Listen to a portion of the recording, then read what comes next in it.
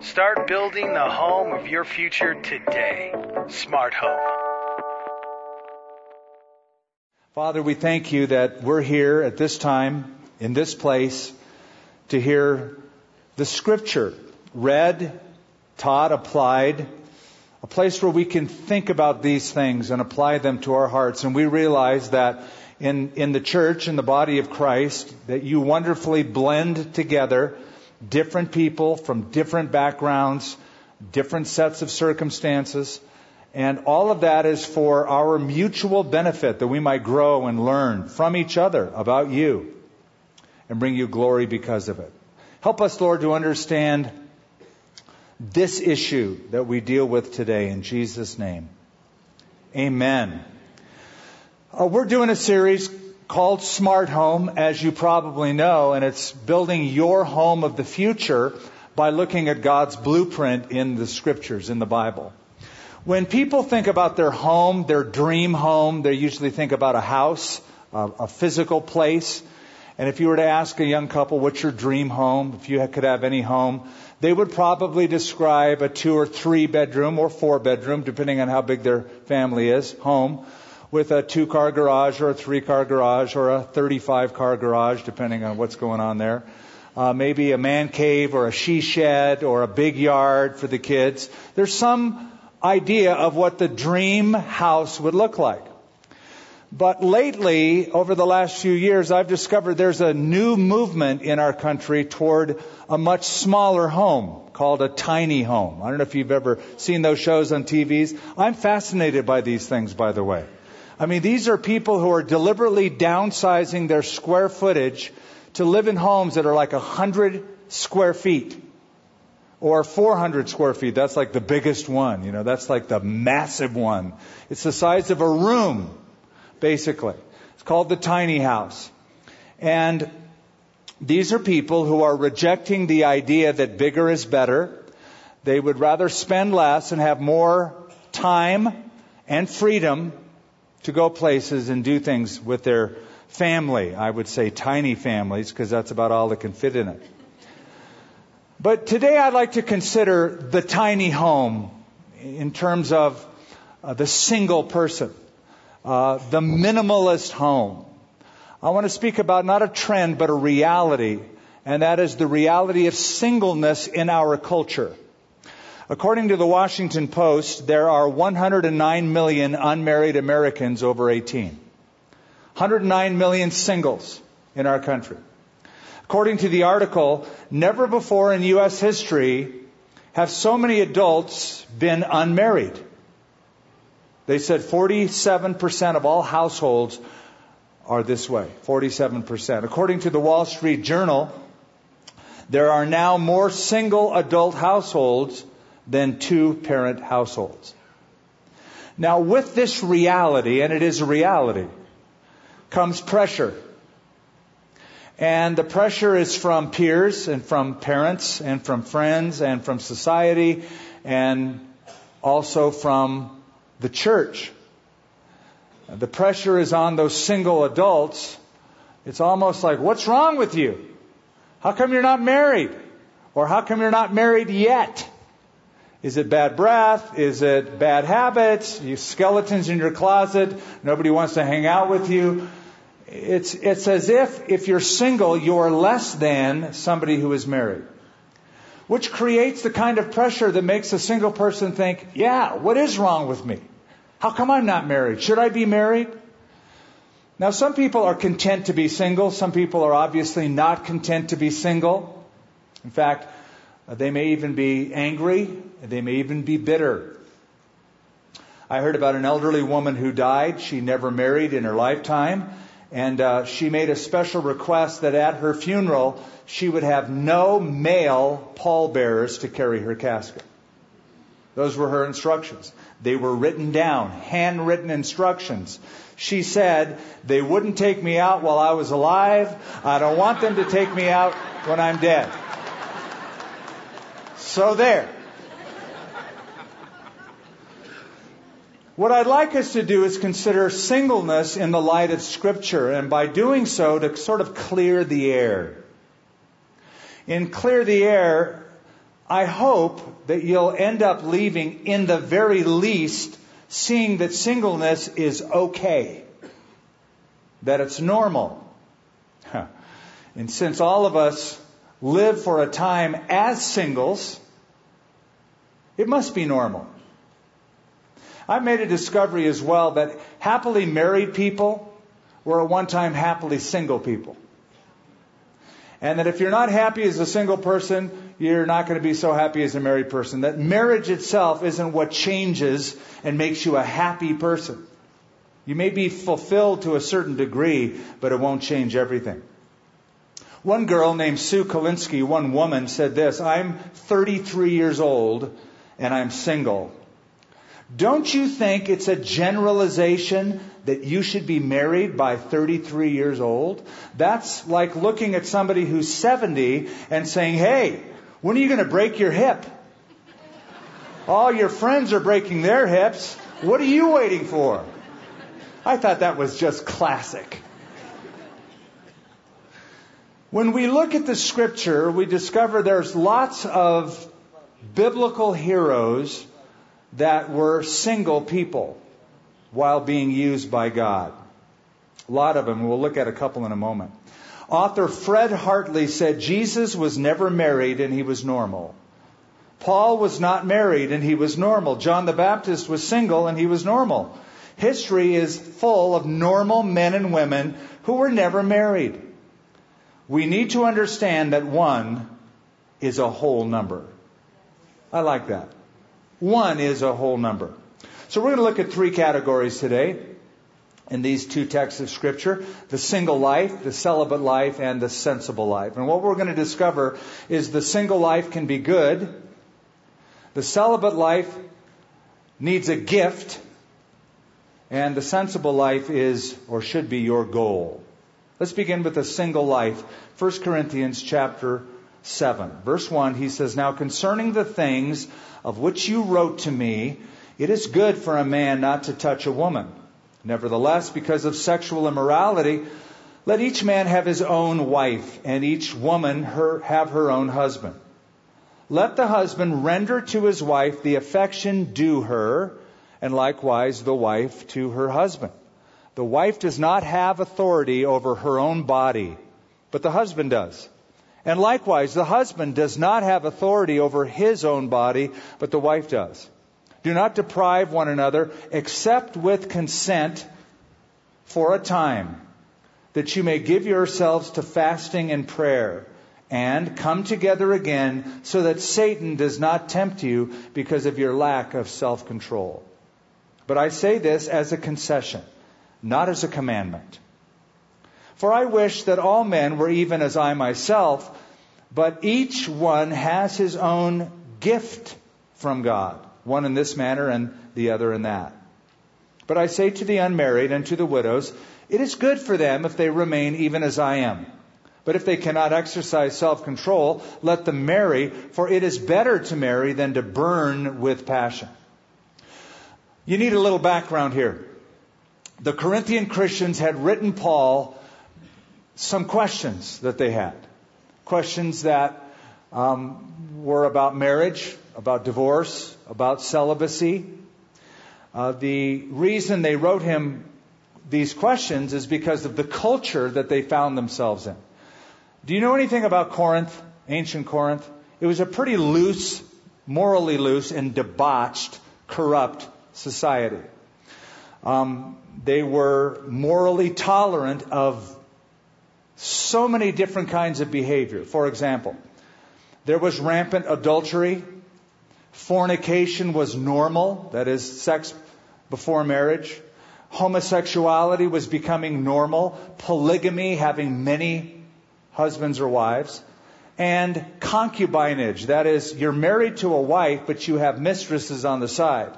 Many of them would see wives as they're the people who cook your food and watch the kids and do the normal stuff around the house. But after all, I'm a man, so I have to have my flings. And so that was sort of normal behavior, to have mistresses or concubines. That was going on in Corinth in spades. Along with that, I don't know if you know this or not, but in ancient Greco-Roman times, and especially in Corinth, there was a growing women's liberation movement. Solomon was right. There's nothing new under the sun. One Roman poet named Juvenal said things were so loose morally that he wrote of women who rejected their own sex, wore helmets, that is, war helmets, delighted in feats of strength, and with exposed breasts, hunted pigs for sport. Now, I know you can't unsee that, right? But I just wanted you to know what was going on back then in Corinth. Not only that, but the same poet, Juvenal, says that women wore out their bridal veils because they had so many marriages. So marriage, divorce, remarriage, just kept doing that. That was common. So you're living in Corinth and you get saved in that culture. Well, you got a lot of questions. And one of the big questions is, I'm a Christian now married to a non-believer who's not converted. What do I do? Do I dump him? Do I divorce him? Do I have intimate sexual relations in that marriage? Do I stay celibate? Do I never get married? There was all this chaos that brought a lot of questions. So Paul begins to answer them. And he says in verse 1, it is good. You may want to underline that word if you're so disposed to doing that. It is good for a man not to touch a woman. Now let me unravel that. To touch a woman was a Greek way of saying sexual intercourse. It meant to touch sexually. If you were to look back, for instance, at Genesis, when Abraham meets the king of Egypt named Abimelech, and Abimelech sees Sarah, his wife, but Abraham says, well, she's my sister. Remember that story? Well, he thinks, well, if she's your sister, then I want her to be in my harem. So he takes Sarah to his harem. And it says that God prevented Abimelech from touching Sarah, meaning having sexual relations with her. That's how the word was used. Also in the book of Ruth, Boaz told his young men who were keeping the fields and gleaning not to touch Ruth, not to make any kind of sexual advance toward her. So it's used in Genesis, Ruth, and Proverbs in a way that means to touch somebody sexually. Now, in 1 Corinthians 7, Paul is speaking and referring to singles, people who are single. He says, it's good not to touch a woman. Now, I'm going to make a guess. I'm guessing, just from reading this chapter through in the context, I'm guessing that there were some Jewish Christians who were pressuring Gentile singles to hurry up and get married. So Paul begins by saying, it is good for a man not to touch a woman. It is good, in other words, for Christian singles not to have sexual intercourse. That's good. But he could simply be referring to being single as good. In fact, some translations render it this way. Here's one from the 20th century New Testament that renders verse 1 this way. It would be well for a man to remain single. That's what Paul, it seems to be saying. Basically, it's okay. It's good. If you add to that verse 8, I think you get the picture. But I say to the unmarried and to the widows. Now, I think you can see that if you're unmarried, you're single. And if you're a widow, you're single. So he's speaking to single people in Corinth, saying, it's good for them if they remain even as I am. Paul was single. And he's saying, it's good. So, Paul is saying, it's good, it's okay. In fact, it's more than okay. He uses the word kalos. It's a good status to have to be a single person. So, if you're single, you're not weird. You're not inferior. You're not a second-class Christian citizen because you're 33 and unmarried or whatever age. It's good. So singleness, as long as it involves celibacy, can be a good thing. Now, some of you in hearing that might say, no, wait a minute. Genesis chapter 2, verse 18 says, it is not good that man should be alone. That's true. That's the norm. People get married. God said, I'm going to make you a helper suitable for you. But you know what? Just because you're single doesn't mean you're alone. Psalm 68:6 says God sets the solitary in families, and you can have a church family that surrounds you and brings you health. You don't have to live a lonely, alone life just because you're a single person. And because it's not good the man should be alone, I'm going to make a helper, and they got married, they came together. That's not the only good. Because here Paul says twice, it's good to be a single person. It's good, but immediately in verse 2, Paul says it's hard. It's good, but it's difficult. It's good, but when you're single, you face certain pressures from society, especially in Corinth, and I would add to that, especially in America, because what I just described about loose morals in Corinth, pretty much Corinth is America in terms of that. So the pressure to live a single, celibate life in America, in this new Corinth, is pretty daunting. And not everybody can do that. And Paul recognizes that. Paul says it's hard, and there are temptations, and most can't do that. Now, we read it, but Paul says, look, I'm gifted at this. I'm cut out for this. I'm called to this, but I realize not everybody is. Now, I want to touch on something before I move on. And not that it's really germane to the application here, but I think it's important because I get asked enough questions about this. And that is Paul's own singleness. There's a lot of debate over this. And some will say, well, you know, since Paul the Apostle was at one time a voting member of the Jewish Sanhedrin, that ruling council in Jerusalem that oversaw Judaism, and we know that from Acts 26, because he was a voting member of the Sanhedrin rules required that if you're going to be a voting member, you have to be a Jewish male, you have to be married, and you have to have a child. And so the question is, where's Paul's wife and where's Paul's child? Because if he was a voting member of the Sanhedrin, those would be requirements. Now, others will answer that and say those were requirements, but they were not put in place till the late 1st century and 2nd century AD, so that would post-date Paul. So let me answer that by just saying, I don't know. You're saying, well, why did you spend all that time just to say, I don't know? Because it could be that Paul was at one time married, but when he came to Christ, now just picture this, he's a Jewish rabbi who believes in Jesus as the Messiah.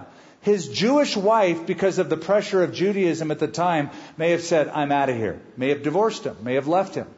Or she may have died. We just don't know. What we do know is Paul at this point is single, and he is living a celibate lifestyle, and he's okay with that. And he just wants to know wants the Corinthian Christians to know that if you're single, it's okay.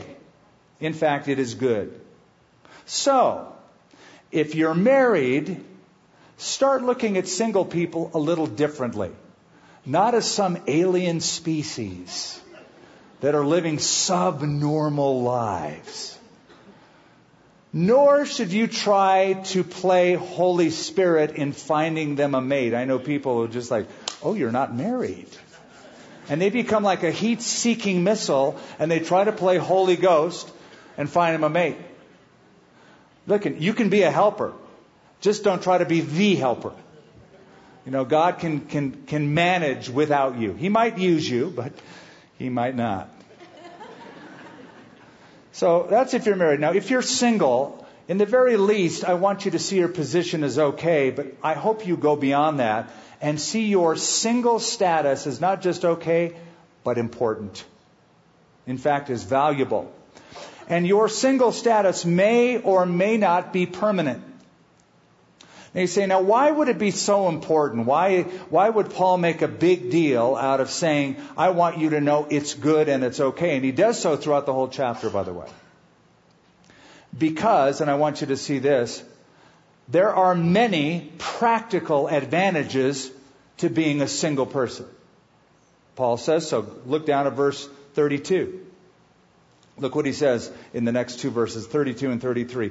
He who is unmarried, that's single, cares for the things of the Lord, how he may please the Lord. But he who is married cares about the things of the world, how he may please his wife.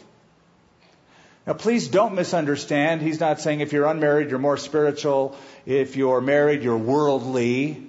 When he says cares for the things of the world, he's making a valid point. When you're single, you have greater flexibility. You have greater freedom. You can move around and do whatever you want. You can follow the Lord's call to any country in the world, any activity at any time. You can go somewhere at the drop of a hat, and it's your hat. But when you're married, that brings a certain preoccupation with it. Concerns for your spouse, as it should. You're divided. You can serve the Lord, certainly, but it's not unfettered, unrestricted. It brings with it a certain responsibility. So he says, it's not only good, it's very valuable, and you can be wholeheartedly focused on the things of the Lord. Now, for just a moment, consider all the people in Scripture who God used. Well, not all of them. Just consider a few of them. Joseph, Prime Minister of Egypt, saved the world from a famine, and when he did so, he was single. He was not married at the time. He got married later, but his greatest feat of activity was while he was single. Think of Daniel the prophet in Babylon, third ruler of the kingdom, the one who gave advice to the ruler of the world, Nebuchadnezzar, as a single. Think of Amos the prophet, 8th century BC, impacted, influenced Israel as a single person. Think of Elijah the prophet, who stood single-handedly for the Lord in a corrupt nation as a single person. Think of John the Baptist, who was single, and Jesus said of him, he's the greatest man who's ever been born. And he was single. Paul the Apostle, first century missionary, church planter, Bible writer, single. Jesus, our Savior, who accomplished salvation for the world as a single. In fact, one journalist, H.L. Mencken, wrote, "It is impossible to believe that the same God who permitted his own son to die a bachelor regards celibacy as an actual sin." And we as the church look back and are thankful for people like Origen, one of the early church fathers. David Brainerd, missionary to the American Indians. Robert Murray McCheyne, great influential author and churchman of England. Corrie ten Boom, whom I've often quoted, survived the Nazi concentration camps. Dietrich Bonhoeffer, German pastor. Rachel Saint, who ministered to the Auca Indians for years after her husband died. John Stott, one of my heroes in the faith, all contributing to God's work as singles. So I think we can agree with Paul and say the single life can be what? Good. Can be good. Let's consider the second category. We'll go a little deeper with this now. The celibate life. You go, uh-oh. The celibate life requires a gift. Go now to Matthew 19. You mark that in advance. Matthew chapter 19. Verse 1. Now it came to pass, when Jesus had finished these sayings, that he departed from Galilee and came to the region of Judea beyond the Jordan. A great multitude followed him, and he healed them there. The Pharisees also came to him, testing him, and saying to him, "Is it lawful for a man to divorce his wife for just any reason?" Now stop there for a moment. You know why they asked this question? Because they actually believed it was permissible for a man to divorce his wife for just any reason. You see, there was a passage, there still is, in the Old Testament, Deuteronomy 24. It's the only passage that regulates divorce. And in that passage, Moses said, if a man finds a case of uncleanness in his wife, it's permissible for him to give her a writing of divorce and to send her away. So the debate was, what is the cause of uncleanness that a man finds in his wife? Well, it was divided. There were the conservative wing of the Jewish party under Rabbi Shammai, who said uncleanness must mean sexual infidelity. If she goes out and commits adultery, that's the uncleanness that permits a man to divorce his wife. However, There was the more liberal wing under Rabbi Hillel, who said, well, you can divorce your wife for anything you think is an uncleanness. Now, I'm kidding you not when I give you some of these examples. If she puts too much salt in his food, uncleanness. If she greets another man publicly, uncleanness. If she wears her bound hair unbound, that is loose and down, flowing down in public.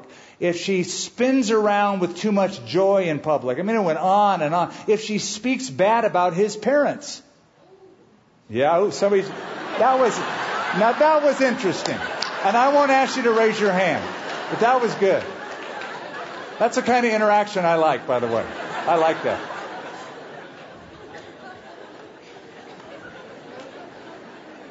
Okay, so you got Rabbi Shammai saying narrow, only adultery. You have Rabbi Hillel saying wide, broad, any reason. Which do you think the Jewish men prefer? Which interpretation? This guy. I like the anything goes.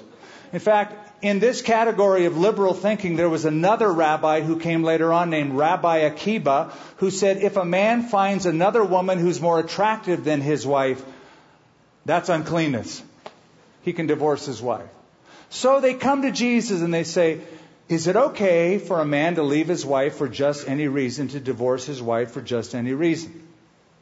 So Jesus has an answer for that. He answered them, verse 4. And I always love his answers. He's basically saying, don't you guys ever read your Bible? He answered them and said, have you not read that he who made them at the beginning made them male and female? He said, for this reason, a man will leave his father and mother, be joined to his wife, and the two will become one flesh. What's he quoting? Book of Genesis. So then they are no longer two, but one flesh. Therefore, what God has joined together, let not man separate. Now, they didn't like his answer, because he took them back to what the Bible says and says, God holds a very sacred, narrow view. Verse 7. They said to him, why then did Moses command to give a certificate of divorce and put her away? Now, here's what you need to understand. By the time of Jesus, all these rabbinical interpretations came down, and they believed now it's not just a permission slip to get a divorce, it's a commandment. I'm sorry, honey, I got to divorce you. Moses commanded me to if I find uncleanness, and I find it.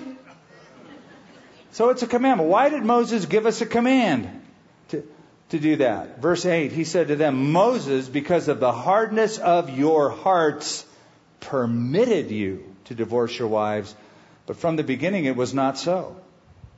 And I say unto you, whoever divorces his wife except for sexual immorality and marries another commits adultery. And whoever marries her who is divorced commits adultery. Okay, so the disciples are listening to this conversation. And you're going to see they're shocked by it. Because the culture the disciples were raised in was this Jewish interpretation that made it permissible to divorce your wife for any reason. That was rampant in rabbinical teaching.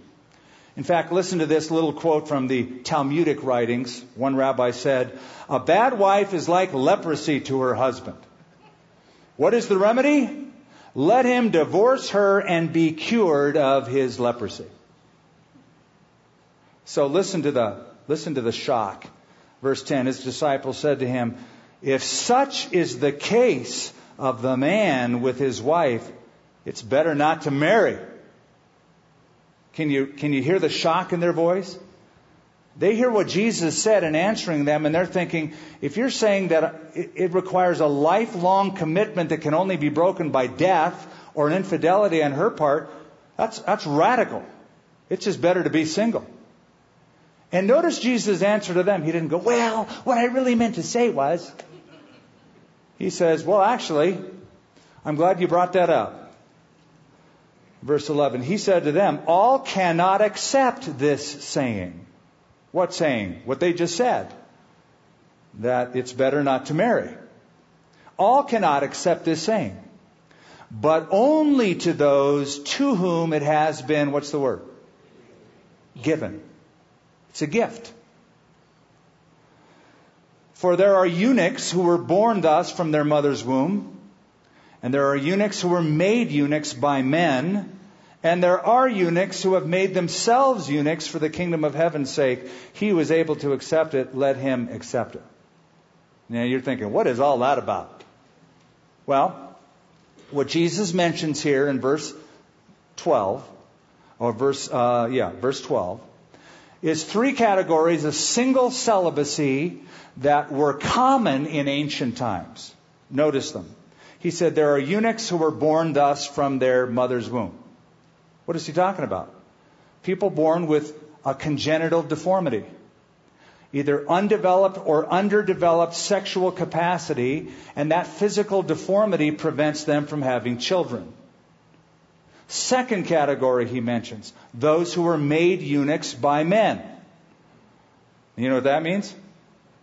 Men who are castrated. Now I'm just guessing you probably haven't heard a sermon with castration in it probably ever. So here goes. There's no delicate way to say that. But in ancient times, there were harems. There were kings that had lots of women around them.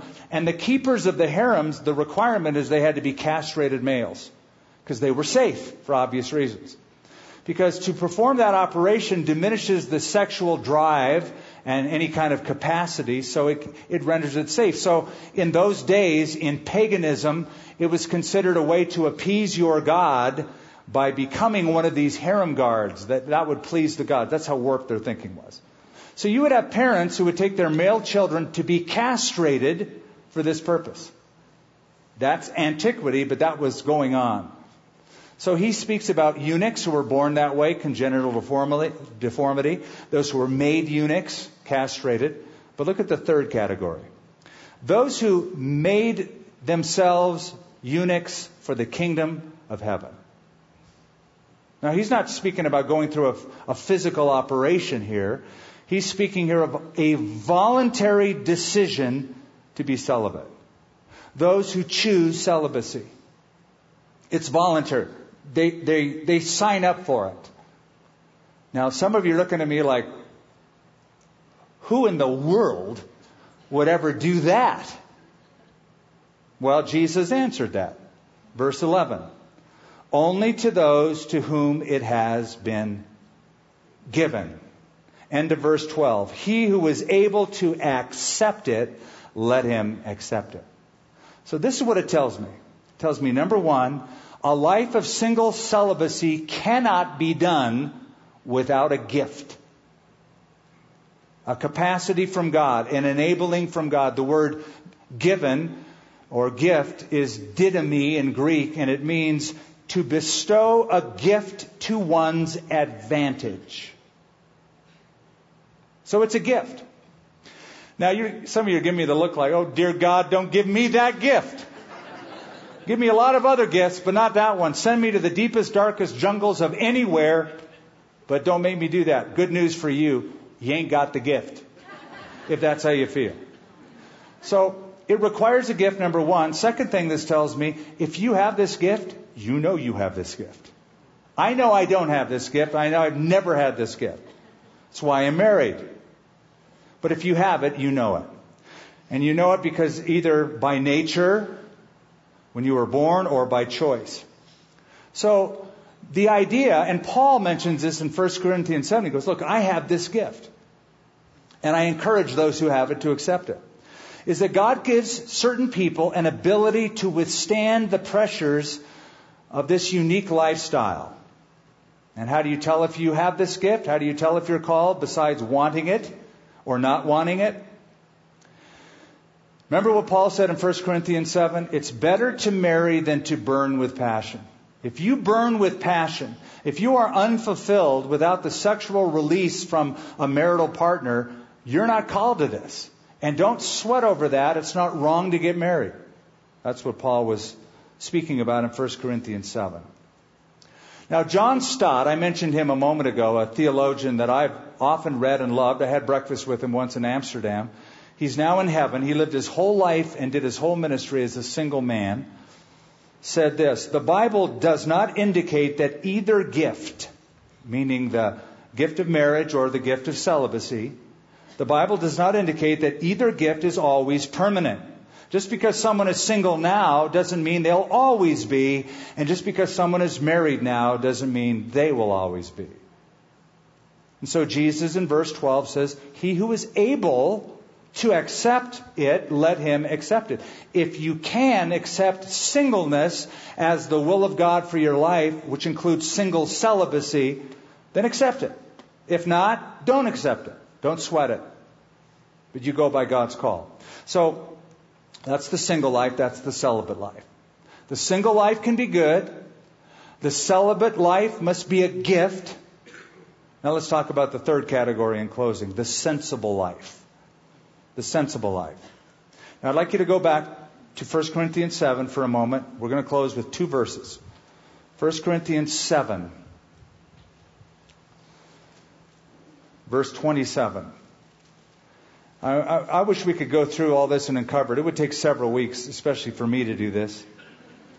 But we'll just sort of see where Paul sums it up. 1 Corinthians 7:27. Are you bound to a wife? I'm going to answer that for me and say yes. Happily so. Yeah, I've made that covenant. Are you bound to a wife? Do not seek to be loosed. Are you loosed from a wife? That is, are you single? Do not seek a wife. Verse 28. But even if you do marry, you haven't sinned. And if a virgin marries, she hasn't sinned. Nevertheless, such will have trouble in the flesh, but I would spare you. Now, first off, this is just good, solid, sensible wisdom. Cherish your life as a single person and take advantage of all that it affords. It's not wrong if you get married, Paul says, as long as it's to another believer. And it's not wrong to stay single, as long as when you're single, you don't try to act married. You stay celibate. Yes, God did say in Genesis 2:18, it is not good that man should be alone. That's the general principle. But sometimes it is good. Not to be alone, isolated, but to be as a single person. If God has called you to do that and given you the enabling to handle it. Now, did you notice what he says in verse 28? I think most people are going to just skip over this. He says, look, whether you're married or single, each has a gift from God. If you're loosed, don't seek to be in a covenant. If you're in the covenant, don't seek to leave your spouse. But he says, look, I'm just trying to tell you that I want to spare you from the trouble you'll have in the flesh. The word trouble, thlipsis, literally means pressure. You know what he's speaking about? It's the pressure that married people have that single people don't have. All right? Every married person should be going, yep, that's true. Once you get married, you experience a certain kind of pressure, like two completely opposite personalities blending in a single unit. Like, dude, what are you doing leaving your socks there? Or, honey, why do you make the toilet paper go under? It should go over. You know, all those little adjustments, right? That we go through as married couples. Conflicts that we have as married couples. Demands that come with marriage. Hardships that come with the relationship. Sacrifice that comes with the relationship. All of these are the pressures. Paul said, I want to spare you single people those kinds of pressures. It's not a sin if you get married. It's fine. God calls people to do it. In fact, most people to do it. But I would just like to spare you those pressures because you don't have those as a single person. You go, I know, but I got a lot of other pressures. Yes, you do. But you don't have those pressures. One gal said, there's only one thing harder than living alone, and that is to live with another person. So here's the sensible life. Learn to be content. By the way, it has to be learned. Paul said, I've learned to be content. It didn't come naturally. I know many single people who are not single who are not content being single. And I know many married people who are not content being married. I have a guess that they were not content being single. They need to learn contentment in whatever God has called them to do. So the caution is this. You must be called by God if this is going to be long term. And you must be kept by God, whether it's short term or long term. Because just like it's wrong to be married and act single, It's wrong to be single and act married. What do I mean? Well, you've all known people who are married, but they act single. It's like, dude, what are you doing picking up on that chick? What are you doing talking to her like that? Well, just stop it. It's inappropriate. Act married. You're in a covenant relationship. Knock that off. But it's also wrong for single people to act like they're married. Like, well, we sleep together and we enjoy all the fringe benefits of marriage. I can do whatever I want. That's Corinth. It is good for a man not to touch a woman. So you need to be called and you need to be kept. So once again, if you're married, don't discount single people. Don't overlook divorced or widowed. Include them in your social activities. Don't pressure them. Encourage them in their walk with the Lord. And if you're single, please don't waste your singleness. What do I mean by that? I mean, since you're single, why not throw yourself wholeheartedly into the plan of God for your life, the work of God for your life? There may never be another time in your life where you have the freedom to serve the Lord like you do now as a single person. And so use it. In fact, there's a side benefit to that. Just think about it. As you pour yourself into serving the Lord, you might just meet somebody else who's pouring him or herself into serving the Lord, and that might be your future husband or wife. By the way, that's where you want to meet them. Not at a bar, but serving the Lord together. They have that common passion to serve him. I want to close, and I am closing. You're going, thank you, Jesus. With something that I read that ministered to me as a single male before I was married. So you have to think, boy, that was written BC. And I read this. It was by Ann Kimmel, and now she's Ann Kimmel Anderson. She got married. But as a single author, I think she captured a maturity. She said this: Jesus, if this is your will, then yes to being single. It is my deepest heart that I want to marry, to belong to a great man, to know that I am linked to his life and he to mine, following Christ in our dreams together. But you know what I need. So if I never marry, it's yes to you. Say yes to him today, single or married. So the single life can be good. The celibate life must be a gift. The sensible life should be your goal. Father, thank you for clear instruction in this area. I think a lot of people think about your word as some ambiguous religious text that doesn't deal with real issues of life, when in fact you speak about relationships and the home and singleness and celibacy and divorce and marriage. All those things you speak about sometimes in very graphic detail, in great detail. And how thankful we are for those kind of principles that we can look at, and that can become our blueprint. And Lord, we have many single people in this fellowship, and how thankful we are for them and their giftedness and their calling and their ability. And thank you, Lord, for those that you have joined together and brought together. And Father, we pray for those who have lost a spouse, that you'd comfort them, but use them and show them what the next step is. So, Lord, we just embrace all those that you have brought to us for your glory in Jesus' name. Amen. We hope you enjoyed this message from Skip Heitzig of Calvary Church. How will you put the truths that you learned into action in your life? Let us know. Email us at mystory@calvarynm.church.